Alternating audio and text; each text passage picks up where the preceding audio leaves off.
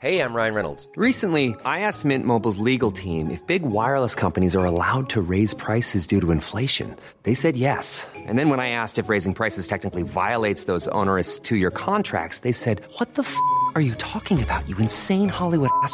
So to recap, we're cutting the price of Mint Unlimited from $30 a month to just $15 a month. Give it a try at mintmobile.com/switch. $45 up front for 3 months plus taxes and fees. Promo rate for new customers for limited time. Unlimited more than 40 gigabytes per month. Slows full terms at mintmobile.com. Wow. Nice. Yeah.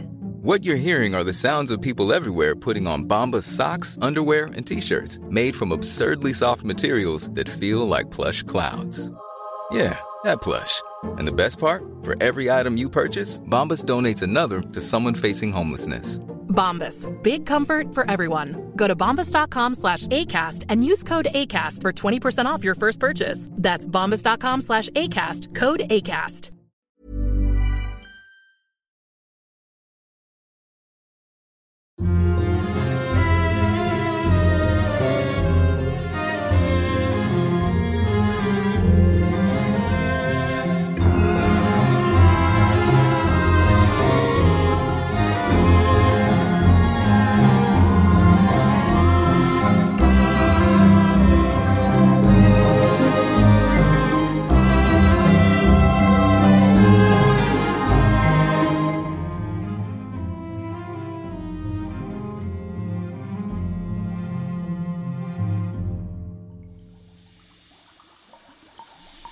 Hello there. Well, obviously I'm not where I want to be. I'm afraid I'm narrating this from a slab or some sort of operating theatre. A flat surface at any rate, cold and ominously smooth, and I'm blooming well strapped to it. It's not very comfortable, and I'm used to narrating from the comfort of my attic sitting room and after the event, so to speak. But here I am, entering into what I hope is the climax of our latest adventure. This time I don't even have the luxury of blaming Effie for dragging me into the fray. This time I've no one to blame but myself. I'm in the murky underground base of my enemies, and I'm alone. Oh, apart from that desiccated old corpse over there, she who's hooked up to all those tubes. They're filling her veins with an unholy mixture of my blood and a very special herbal infusion, hoping she'll return to life. Oh, it's a filthy tale. And while they've left me on my Todd, I might as well occupy my mind. While I'm lying here all tied up with the life force draining out of my victuals, I suppose I could regale you with the details.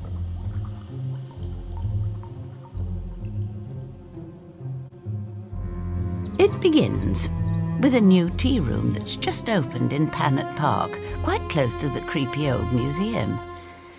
It is a delightfully sunny afternoon and perfect for sitting inside what was once a botanical hothouse.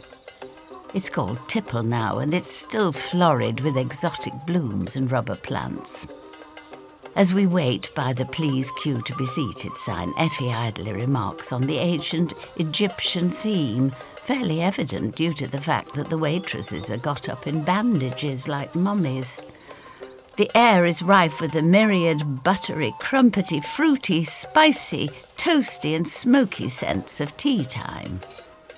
Effie reminds me about a lavish article in our local paper about the man who has started this venture. He was pictured in the colour supplement, sipping a cuppa very elegantly under the dewy fronds of a tropical bush. Professor Marius Keyes is, Effie and I are in agreement about this, something of a dish. One-time antiquities handler, a phrase which prompts a giggle from Effie. Professor Keyes has now retired to Whitby. He's wealthy, handsome and lavishly coiffured. Everything about him speaks of quality and polish, from his golden cufflinks to the leathery wood smoke of his aftershave. According to the write-up in the Whitby Gazette, anyhow. We are shown to a table in a secluded corner with a view of the hilly wooded park and the Japanese pond. I start examining the menu. It's quite complicated, with names for teas that look like anagrams and dollops of over-rich text describing their flavours, origins and properties. His overheads must be atrocious, Effie says, glaring about. It says here, tea will revive our ailing spirits, I tell her. I want to at £4.95 a pot. At that price, it had better knock our socks off. We choose Blue Flower Moonrise for Effie and Mango Whimsy for me. When it comes, it's in a glass pot of fearsomely trendy design. Effie looks cross, but is mollified by the quality of the china. The tea tastes unspeakably awful. I very nearly gag. What's the matter with your Mango Whimsy? Effie looks severe. Next thing, she's actually spitting her tea into a saucer. She's mortified. Just goes to show, all this fuss about and out, I've never had such a despicable brew. Her tea looks pretty, in its glass pot though, with the blue petals opening out and swirling. The waitress brings our bill, which Effie snatches out of her hand. At the tables around us, I notice other tipplers seem to be grimacing and complaining to each other about the vile-tasting speciality beverages. Typically English, no one says a word to the staff. It says here the tea will revive our ailing spirits, I tell her. We all assume this is the way it's supposed to taste. Plus, it's meant to be doing us some good, and therefore must taste horrible. We catch a glimpse of Professor Marius Keyes as he weaves about the tables, looking very pleased with himself, and more corpulent than he did in the Gazette. Everyone smiles and congratulates him. They're succumbing to his obvious charm and charisma, I observe, peering keenly through the rubber leaves. Growls Effie. I can sense her bridling. She wants to call him over and give him a few home truths. My Blue Flower Moonrise tasted like piddle. I really hope she doesn't make a scene. I long to be home and enjoying a pot of my own spicy tea. I adore that blend of ginger, pepper, garam masala, cardamom and cloves. It's like Christmas Eve and the Arabian Nights all in one. Homely and exotic as anything, and far nicer than the fancy nonsense they're dishing up here.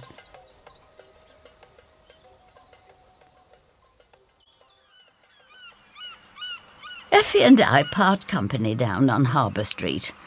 I have a suspicion that she's dabbling with the spells in those books of magic she has hidden away in her upper rooms. There's a glint in her eye that tells me she's been exploring her witchy roots of late. While I'm enjoying a decent cuppa on my own, I'm having another read of the newspaper profile of Professor Keyes. This time he comes over as a bit smug, as if he's bringing civilization and sophistication to the unwashed hordes who dwell upon the North Yorkshire coast. I must have skimmed the article earlier, because now I'm finding out about his fixation on ancient Egypt. It all dates back to my earliest boyhood and my upbringing at the hands of my great-aunt and uncle. They allowed me to accompany them on their expeditions to some of the most fabulous and hidden regions on the planet. As a child, my playgrounds were in ruins and among treasures lost to time. We girdled the world many times over, staying in the most luxurious hotels and the humblest encampments. We drank a lot of tea wherever we went. We tried every kind of tea that the world has to offer. A fascination with tippling was born in me, and it has endured all my life. I am as obsessed with the reviving properties of the humble leaf as I am the dusty relics of bygone eras. What a show-off. Like anyone cares about his blooming backstory. Still, he is quite a dish, with his streaky auburn hair, his pink cheeks, and that lavish moustache.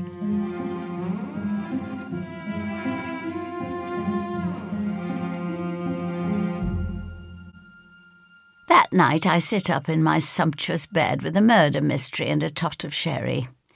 When I drop off, I dream about being back in Tipple. Professor Marius Keyes himself comes over to our table. The stars are bright through the spotless glass of the conservatory. His head is bent over Effie's upturned teacup, and we are in suspense. Then he whisks the cup away, revealing a mound of wet leaves to which he gives careful consideration. What have we here? What spicy secrets do these leaves divulge? Effie rolls her eyes and gives a highly sceptical tut. Even in my dreams, she is borderline rude to people.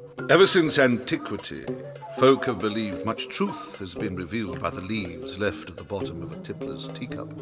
My Aunt Maud was a dab hand, Effie tells him. What did you see in my dregs, then? Tea leaves aren't just something to discard. They were in your cup. You blew on the tea and sipped until it was all gone. And so these fragments of leaf are inextricably bound up with you. They are connected to your very soul. And what do you see there? Effie snaps. I see.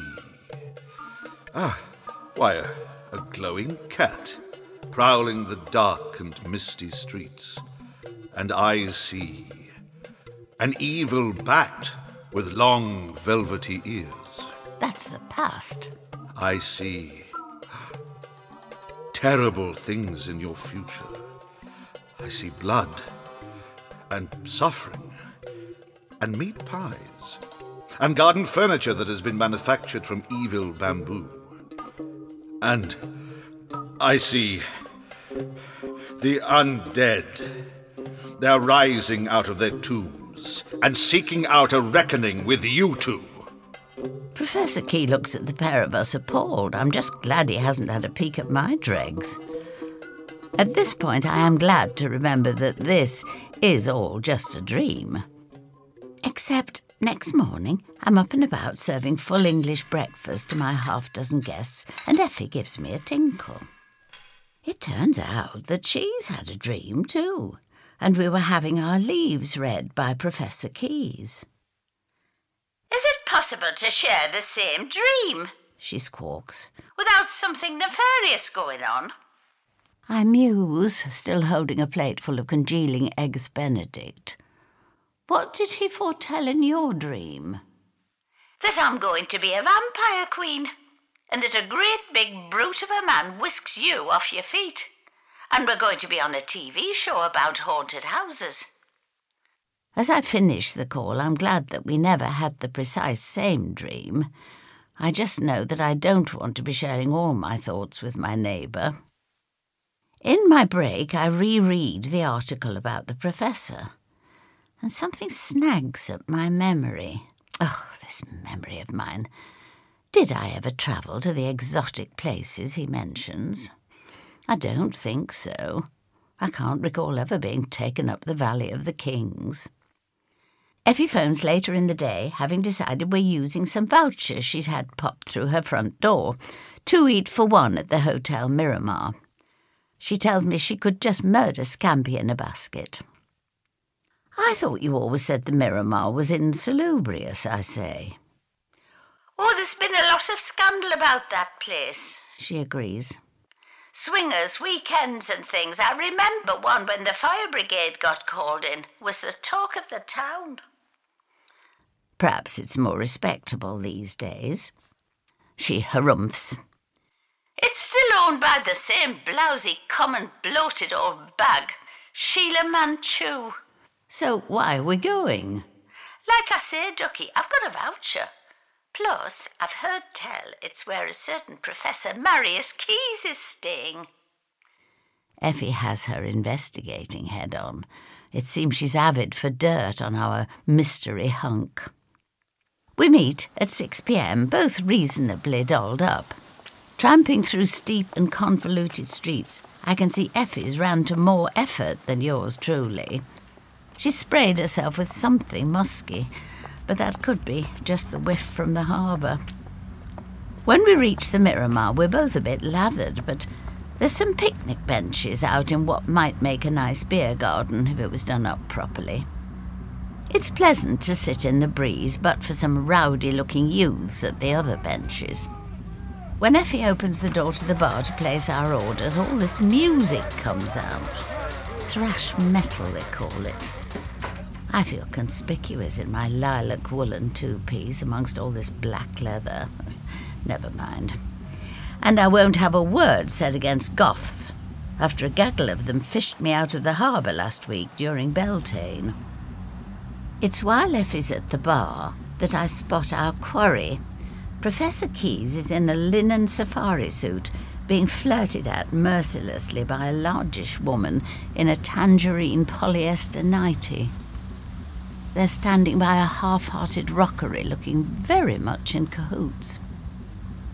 The early evening light makes her nightwear well-nigh see-through, but the professor seems not to be embarrassed in the least.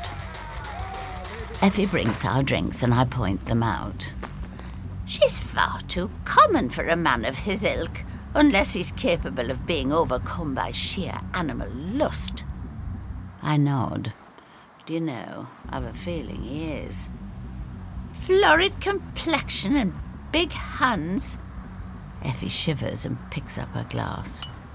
We both take great big swallows of our freezing vodka.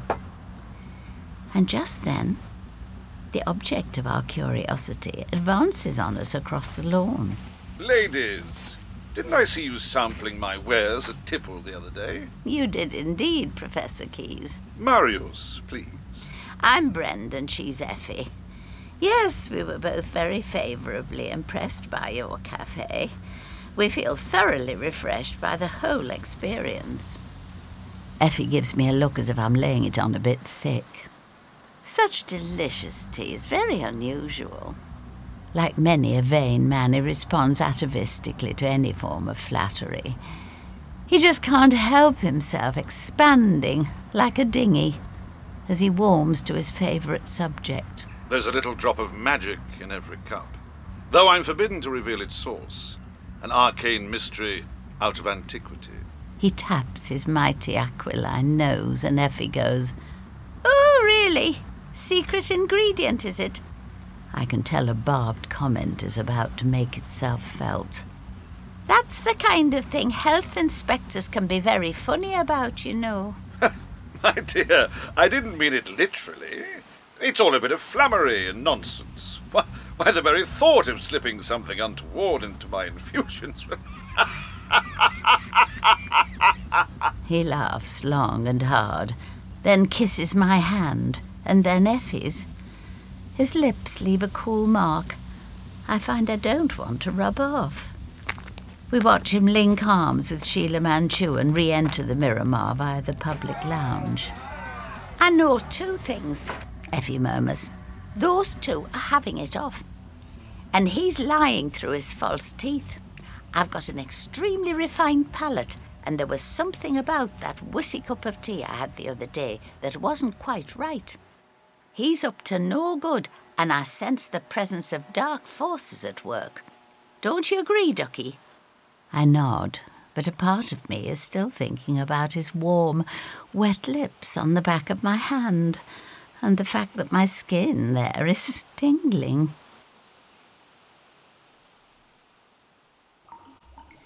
I've often made a fool of myself over men, tingling inappropriately and having my head turned. I'll have you know, though, that my nascent attraction to that patrician purveyor of gourmet beverage is not actually the reason for my present incarceration. My predicament has naught to do with any libidinous urges. Those I have placed under firm control, though I have, in fact, wound up under the wicked man's power. Wait a second, what's that? I heard something. Is it the recumbent female form in the mummy case in the corner? Oh, heavens, is she returning to life while I'm lying here utterly helpless? There. There's definitely something in here. A rat, maybe. A very soft footfall. Oh, I recognize that scent. Shalimar. It's Effie. She's a godsend. Effie, you managed to find me. Oh, well done, dear. Can you help me with all these straps and tubes and things? Quickly, before he comes back. While we struggle to escape, I shall narrate the rest of the events that brought us here to the scene of our near demise. Our scampi turns out to be delicious, hitting just the right spot. While Sheila and Marius Keys are in the bar with a whole bunch of Sheila's cronies, Effie and I get up to a bit of investigating. We take advantage of an abandoned reception area to check the reservation book. Then Effie's pushing me into the lift and we're shooting up to the 3rd floor. "He's got her most lavish suite," mutters Effie. "It's booked out for a month." I admit that I have a flash of envy of Sheila Manchu. We hunt about the corridors at the very top of the Miramar. The monogrammed carpet's so plush we're soundless as we hunt for his door. "We can't just break in," I gasp. Effie produces a skeleton key and starts fiddling like mad with the lock. I hold my breath and we're in. It's wall-to-wall chinoiserie inside. Lacquered cabinets and fancy wall hangings and stuff made out of bamboo. Quality items of apparel are chucked and rumpled anyhow over the unmade bed, along with books and papers and trays of half-eaten snacks. "What if they come back and find us?" I whisper hoarsely. "What are we even looking for?" Effie is hunting and pecking through all of his intimate stuff. "Clues," she says. "Anything." She hoiks out a luxury suitcase and flings it open. "He's got such wonderful things," I say, gazing into his wardrobe. "Look at all these beautiful shirts." "Never mind all that," Effie snaps. Then she finds something interesting at the bottom of his case. It looks like a tin tea caddy. She opens it, sniffs the contents, and wears an expression I've only ever seen before on a police tracker dog. I dither round his gentleman's requisites. They're like relics from a more gracious age. Then I turn to the bed and realise that the covers aren't just heaped any old how. They're bulging in a distinctly human shape. Effie, I begin, but my throat has gone dry and I can feel my scampi starting to make its way back up. Effie is still sniffing tea samples. She's found some other caddies and one has made her gag. Even from over here I can smell something sweetish. A hint of ancient must and mould. I find myself reaching out to touch the bedclothes and... "Oh!" At that very moment comes Effie's shout of triumph. "What do you think of this, Brenda?" She plucks out a nasty root-like object to show me, a horrid gnarled thing. But my attention is elsewhere. It's as if my fingers have developed a life of their own and they suddenly snatch the bedclothes away, revealing the slumbering form of a mummy, swathed in none-too-clean-looking bandages, flat on its back on the queen-sized mattress. I give a hearty shriek at the sight of the thing, and Effie cries out too. The mummy twitches in response and starts to sit up. Effie pockets the dried-out roots and grabs me by the arm. It's down to her that we exit that suite before the mummy can do anything other than sit up in bed. Down the corridor and stairs we thunder, sure that the thing's going to be coming after us. We get downstairs and clatter through reception and push through a crowd on the doorstep outside. We hurtle down the street together without looking back. "Why was it in his bed?" I ask wildly. "Didn't I say I thought he had issues?" said Effie. "Mummy issues?" I ask, and laugh, though I don't mean to. Something about Marius Key's mummy has put the willies up me, even though I'm usually more sanguine about dead things coming to life. Hey, I'm Ryan Reynolds. At Mint Mobile, we like to do the opposite of what Big Wireless does. They charge you a lot, we charge you a little. So naturally, when they announced they'd be raising their prices due to inflation, we decided to deflate our prices due to not hating you. That's right. We're cutting the price of Mint Unlimited from $30 a month to just $15 a month. Give it a try at mintmobile.com/switch. $45 up front for 3 months plus taxes and fees. Promo rate for new customers for limited time. Unlimited more than 40 gigabytes per month slows. Full terms at mintmobile.com. Hiring for your small business? If you're not looking for professionals on LinkedIn, you're looking in the wrong place. That's like looking for your car keys in a fish tank. LinkedIn helps you hire professionals you can't find anywhere else, even those who aren't actively searching for a new job but might be open to the perfect role. In a given month, over 70% of LinkedIn users don't even visit other leading job sites. So start looking in the right place. With LinkedIn, you can hire professionals like a professional. Post your free job on linkedin.com/people today. Planning for your next trip? Elevate your travel style with Quince. Quince has all the jet-setting essentials you'll want for your next getaway, like European linen, premium luggage options, buttery soft Italian leather bags, and so much more. And is all priced at 50 to 80% less than similar brands. Plus, Quince only works with factories that use safe and ethical manufacturing practices. Pack your bags with high-quality essentials you'll be wearing for vacations to come with Quince. Go to quince.com/pack for free shipping and 365-day returns. Once back on Harbour Street, Effie announces that she's going to do some tests on that funny root she's found. Scientific and magical tests, she says, a bit pompously. I think it's what he's putting in the tea, Ducky, and I want to know what it does. Coming? I demur. It's getting late and I've got a spot of reflux from the scampi and vodka. Besides, there's something I want to check. Please yourself, says Effie, and we say goodbye. She shoots off, and I know she's going to be up all night poring over that purloined scrap of whatever it is. Meanwhile, I've got some thinking to do. You see, the sight of that mummy plus the ghastly aroma of desiccation and bandages have combined to stir my old memories around. I fancy that my mind is just like an old teapot filled with murky infusions. It needs a proper swirl. Egypt, mummies, gnarled old roots, and pots of tea. Once home in my attic rooms, I open up the safe in my living room wall, hidden behind the Turner painting. Here I store the keepsakes from 100 adventures. It's all here, fragments I have hoarded. I hunt through cryptic stuff and I don't even know what it's supposed to mean. A severed monkey's paw, a half-burnt Bible, a Rubik's Cube, a weird piece of electronic circuitry, scrolls of yellow paper, a black carnation, clippings from exceedingly old magazines, and a stack of old diaries spread out over years, all written by different hands. As if by providence, a volume from the 1940s falls open.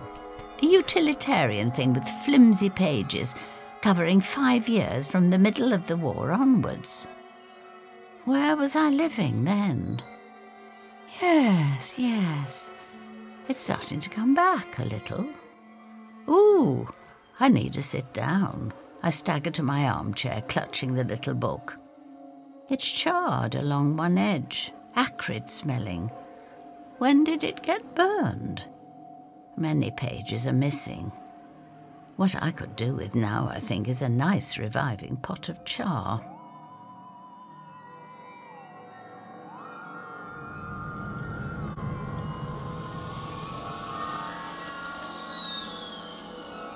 And suddenly, here I am. I'm warming the pot, spooning in the tea leaves. But this isn't my cosy kitchen at the top of my B&B in Whitby. Oh, no, indeed. I'm in a different kitchen altogether, in the past. A stone-floored scullery, in a house in another town altogether. I look the same and I feel the same, but I'm wearing a dowdy maid's outfit. And I'm a servant. I'm working for a cross old man, a professor. Suddenly I'm back to who I was. I am housemaid to Professor Reginald Tyler, who's a dab hand at the oldie English. I'm making afternoon tea and loading up the hostess trolley. Salmon paste sandwiches and walnut cake, riches during this time of rationing. Today is Thursday and the Professor is hosting a meeting in his study. The fire is lit and the curtains are pulled against the autumn afternoon. I push the trolley into the room and its wheels squeak as I make my circuit, serving refreshments to the various members of the Professor's writing club. They ignore me and carry on listening intently, fuming the place out with their pipes and baccy. Here comes Brenda, not listening to Professor Tyler's droning voice as he regales them with another chapter of his book about the elves and wizards and whatnot. I concentrate on the seated men, a dozen of them, donnish and tweedy, their faces blurry and soft with fading concentration. They are the smudgelings. They're having one of their special storytelling afternoons again. Professor Tyler clutches his paper and looks piqued by my intrusion. My favourite of the bunch is Professor Clevis. He's the only one who treats me like a human being, thanking me as I load him up with tea and cake and sarnies. He has wispy hair and the proportions of a giant teddy bear. When it's been his turn to read, I've lingered by the door to listen. Of all their queer, phantasmagorical tales, his are the best, I believe. He writes about an impossible land called Hispero, where magic and adventure walk hand in hand. Professor Tyler usually berates him for churning out silly stuff for children and for not writing the true stuff of legend and myth. Murmured a quiet incantation to his guiding spirit, Zoanon. Henry Clevis beams at me while the others keep their attention fixed on Tyler's incantatory narrative. Same old gobbledygook, it sounds like to me. Dwarves it is today. A dragon this time too. Maybe that'll liven the story up. While I'm going round with the fish paste sandwiches, the old prof gives a meaningful cough. So I plod away back into the kitchen. I know my place. I decide that I might as well do some washing. I could give the venerable Professor Smalls a good rubbing through, since I imagine they'll all be tied up for ages hearing about his dragon. That's just what I'm doing when I hear the dreadful ruckus coming from outside. I hear a sharp cracking noise in the walled garden outside. At first I think it must be local children scrumping for late apples or dragging a guy about, perhaps. Then I see it. Through the pebbled glass of the outside door, a tall shape, man-sized, bulky. It's 5 o'clock and the garden is filled with dark shadows. Is it really someone out there? Then there's a noise of a body stumbling into the bins. My next thought is of German spies. I pick up my bucket of hot soapy water and carry it to the back door. I take a deep breath, grasp the handle and fling it open. And then I am face to face with one of the most awful creatures I have ever seen. Its blank face is covered with mucky bandages, with hollow depressions for eyes. Its shambling form is coming towards me, and I realize its twitchy hands are raised because it's about to seize me by the throat. At this younger age, my reflexes are pretty good. I leap backwards, slinging into the face of my assailant the first thing that comes to hand. This happens to be an armload of Prof. Tyler's soggy underthings. The mummy crashes through the back door to the sound of splintering hinges, undeterred by the weight of old underpants. I cast desperately around for a weapon. The mangle, the mop. I'm backing away now, dread almost overcoming me. There isn't time to consider where such a musty brute has come from. And then it turns out he isn't after me at all. It's my hostess trolley he wants. The revenant lumbers forth and tries to take hold of the still warm teapot. I'm standing there astonished, watching on as the kitchen door flies open. Help is at hand. I heard something untoward in the vicinity of the scullery. Henry Clevis comes bounding to my rescue. He's astounded at the sight of the monster, now trying to drag my entire hostess trolley out the back door and into the misty garden beyond. Cease and desist at once. That trolley is an heirloom, I find myself yelling and feel such a fool once the words are out. The mummy gives a dreadful guttural snarl, and then he's gone, quick as you like. We can hear china cups and saucers tinkling like mad as he makes his escape. We try to follow, but to no avail. The back garden is suffused by an evil brown fog. The gate hangs open, and the lane beyond betrays no sign of the bandaged miscreant. Are you all right, my dear? What was that thing? A buggered if I know, I burst out, and feel like collapsing into tears. I should have put up more of a fight. Looks very much to me like an Egyptian mummy come back to life. Professor Tyler's dry, acerbic voice comes from behind us, and we whirl around to see my employer. He's standing in his shirt sleeves and puffing thoughtfully on his pipe. You saw it as well? I was right on your heels, old chap. How very alarming. Our tea things have been carried away by a cadaver some 6 millennia old. He must have a most ghastly thirst on. Brenda, you look as if you're about to keel over. I admit that I feel a good deal better when we're back indoors and out of that perishing fog. The gentlemen bring me to sit by the study fire. Prof. Tyler disbands the smudgelings meeting and dismisses his fellow scribblers. They seemed concerned and disappointed to have missed the fracas in the kitchen. Henry Clevis makes some rather nasty tea in some old mugs. I wonder why our mummified chum will want our dregs. Tyler leans against the mantelpiece musingly. I can recognise the excitement in his thin-featured face. He doesn't give a hoot about the smashed back door or the expensive trolley. There is a mystery, and he is cock-a-hoop. I wonder if it's all to do with our meeting. Henry Clevis is examining the packet of tea I've been using. It's purple cardboard and decorated in foreign symbols, rather exotic. Do you believe whoever controls the mummy was thinking of poisoning us? You had some senior dons here tonight, Reg. Not that I want to flatter us unduly. We'd already finished the tea. Little point in poisoning the pot after it's been emptied, is there? Fair point. What a whopper, though, eh? I've not seen a reanimated corpse like that since, a very long time indeed. Discussion of our frightening visitor comes to an abrupt end. Tyler stumps off to spend the remainder of the evening writing, and Professor Clevis says his goodbyes, pulls on his hat and coat, and goes off into the murky night. I clear up the disturbed kitchen, and just before bedtime rolls around, I take Prof. Tyler his usual nightcap. I find him scratching away in one of his old ledgers. He's working on the book that will eventually take him 34 years to finish. At this stage, he is teetering at the halfway mark and quite grumpy about it.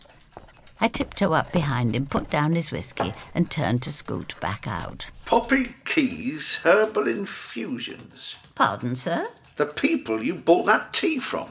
They're based in this very city. I read the back of the packet. Do you know what, Brenda? This old man always manages to make me feel nervous. I think there might be something in this tea leaf business. I've only been using this new kind quite recently, sir. Yes, the quality of the tea round here recently has been bloody awful. I've been meaning to have a word with you about it. There's something rather nasty in the leaves, I think, and I intend to find out what it is. I nod, reflecting that Professor Tyler only turns his massive intellect upon spooky mysteries when they disturb his comfort or when his magnum opus hits a sticky patch. Judging by the crossings out in his ledger, I'm guessing he has double the cause for thinking about this mystery tonight. In the following few days, there are reports of several incidents involving the tea leaf thief. A bandage-wrapped spectre is spotted in numerous locations all over the city as high teas and breakfasts are rudely interrupted. Each time there are ructions in the houses of brilliantly learned scholars as teapots and cups and saucers are dragged ruthlessly away. One luckless reader in applied ethics puts up a fight for the sake of his wife's best china. Both of his arms are torn out of their sockets, and the astonished academic bleeds to death on his dining room carpet. When I hear this, I'm glad that I never put up more of a struggle on the night my hostess trolley was manhandled away. I'm relieved, ever so relieved. Oh! This is the moment that I come back to myself. Right then, I mean all these years later, standing in my attic, brewing my tea. It's a bit stewed and awful now, but it was worth it. The fumes took me back through all those years, to the first time I was menaced by mummies in a tea-drinking related escapade. I must tell Effie about this at once, I decide.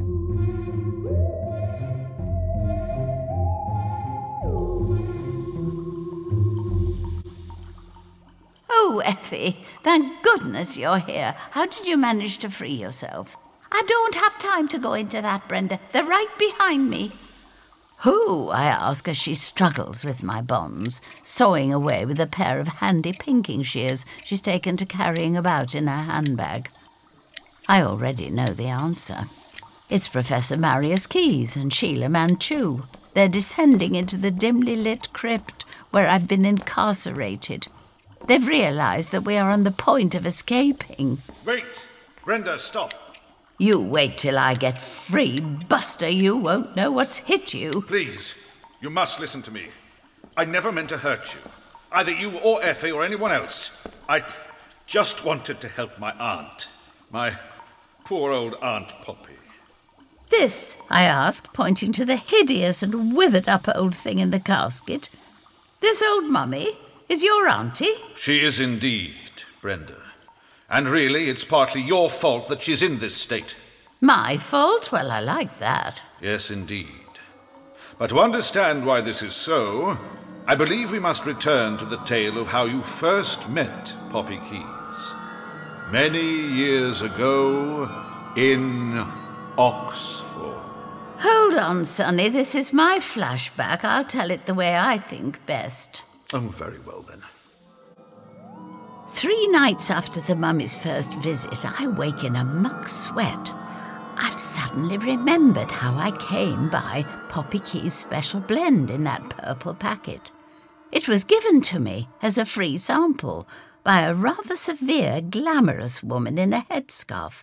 She had a bike with a basket on the front, and it was full of these packets of tea. She claimed to be peddling free samples for the most august professors in the vicinity. Would I care to try this new blend her firm had perfected? Well, nothing ventured, nothing gained, I thought, and thanked her kindly. At the time, I didn't suppose it odd, the way she came to the door like that. And something else has come back to me, too. It's to do with the tea leaves themselves. I believe that the fact that the mummy was nicking dregs was significant. It isn't really about poisoning people at all. Professor Tyler is already out that morning, but I run into Henry Clevis in the town.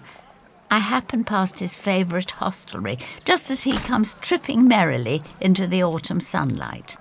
Brenda, dear. He does look a treat in his green velvet jacket, a bit of a dandy on the sly as Professor Clevis. I tell him about the sample and how I have met the glamorous Mrs. Keyes, and how she was particularly keen that the learned Professor Tyler properly sample her wares. Henry is thinking deeply, chewing on both ends of his moustache. But why collect leaves afterwards? That's what I don't understand. What's in tea leaves after you use them? That's what I've been stewing over for days, and, well, you know how some folk can read fortunes from your teacup. Go on, my dear. Well, what if there really was something magical about what's left at the bottom of your cup? How fascinating. My dear, in your lumpen proletarian simplicity, I think you may have strayed onto something. Why, I've read of something similar to this in old Icelandic mythology. The leaves have been infused, you see, with the future fortunes of the tea drinker. Yes, inspiration. The leaves are filled with the very inspiration of very brilliant men. Good God, my dear, but I think you have it. Henry Clevis invites himself over to Professor Tyler's house this very evening. He primes me so that I will be ready with a pot of special tea. Tyler is surprised but pleased to see his fellow smudgeling. When I bring in the tea, Henry and I exchange a wink of complicity. Oh, you've made this horrible concoction again, Brenda. It's that special blend, Reg. I want to try out an experiment. Indulge me. Experiment, eh? Oh, filthy stuff. Now, what is it you wanted to see me about? I return to my tasks in the scullery, pottering about, though I soon fall asleep in the old armchair.